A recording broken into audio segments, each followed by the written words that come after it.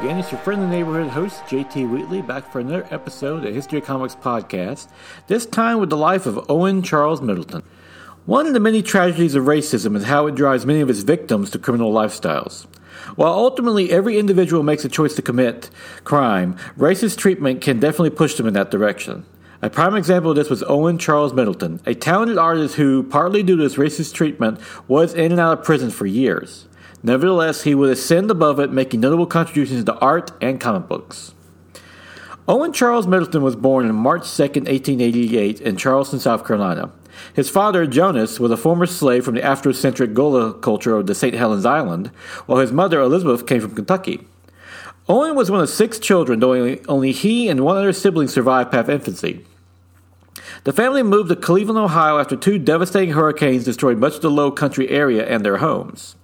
Middleton would display artistic talent at a young age and later attended Cass Western in Cleveland for 2 years before going to the Art Institute of Chicago. However, Middleton would have a troubled childhood, spending 2 years in the Boys Reformatory School at Cleveland for juvenile delinquency. Over the next 25 years of his life, Middleton would be in and out of jail. In 1909, he was charged with petty crime, and then in 1916, Middleton was charged with forging a money order.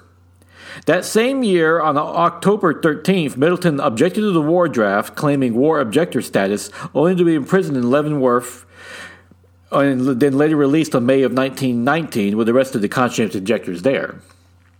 It was during this prison stint that he met William Big Bill Hayward, one of the founders of the Industrial Workers of the World, IWW, whose convention Middleton would later cover for the Chicago Tribune and would also help influence Middleton's future leftist beliefs. Upon release, Middleton did odd jobs from surgical artist to furniture designer in Michigan, and even served as a seaman on a ship, which allowed him to travel the world.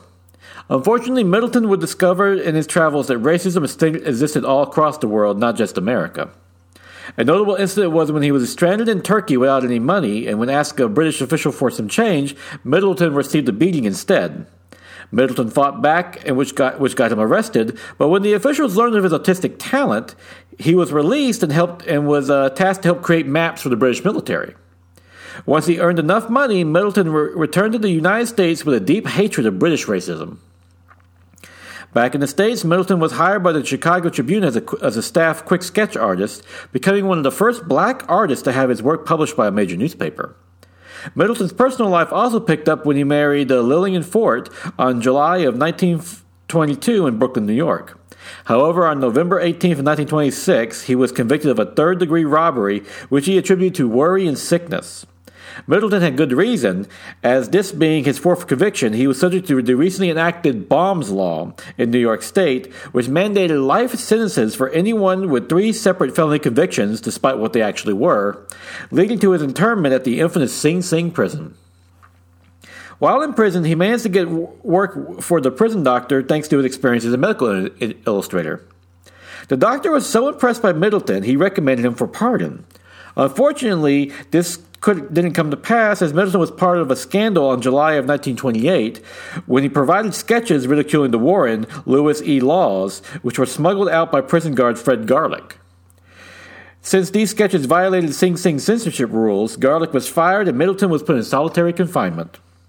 Despite that, Middleton would later write to philosopher William Durant and be added to his 1930 anthology on the meaning of life, which was signed as Convict 79206 of Sing Sing.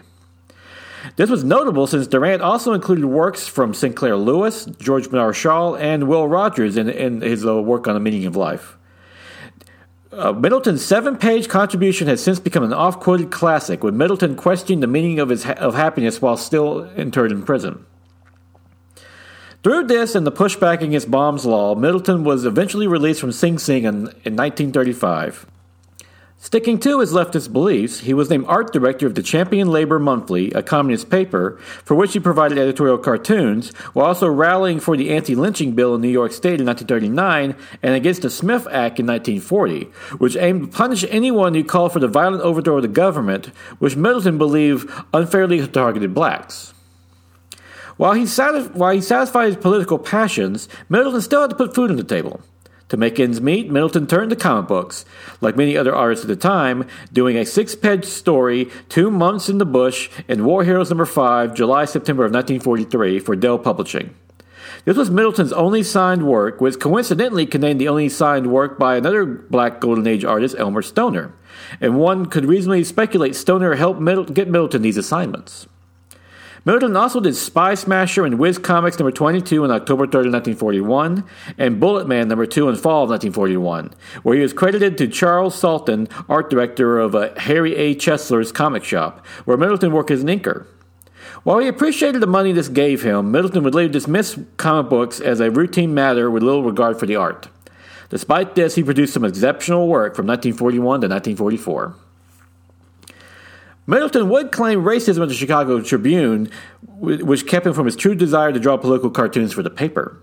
The New York Times would later publish a cartoon by Middleton in May of 1945, becoming the first black artist in the book review section, which had originally appeared in the Birmingham Gazette, a British daily paper.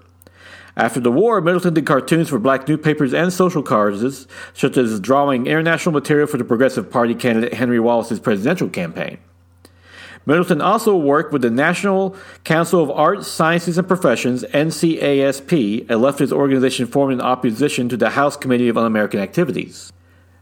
This led Middleton to appearing at the United Nations in May of 1949 regarding the disposition of the former Italian colonies in Africa. Middleton later became more involved in local politics, becoming a member of the Bedford-Stuyvesant Action Committee for Fair Employment, which acted against a local pharmacy in January of 1951 when the white owner fired a black female pharmacist. She was later rehired in an amicable settlement. This activism would lead Middleton to run for the New York State Senate seat on the American Labor Party ticket for the 11th District in Brooklyn, New York in 1952, but he died on October 20th before the election. Nevertheless, he still received 976 votes posthumously. And that is the life of Owen Charles Middleton. Despite a troubled life filled with crime and racism, he managed to rise above it, pushing both his art and political causes for the betterment of others. Plus, he managed to make more than a few good comic books along the way. I would like to thank the chief source for this episode, Invisible Men, the trailblazing black artist of comic books by Ken Quattro, which features a great biography of Owen Middleton along with numerous other black artists of the Golden Age. A must-read for any comic book fan.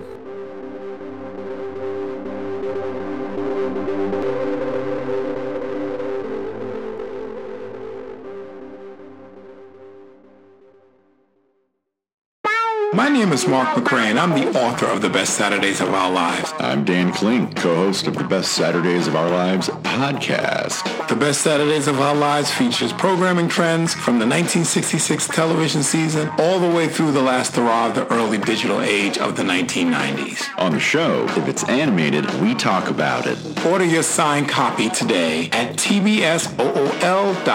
And listen to the podcast at esonetwork.com and all podcast platforms.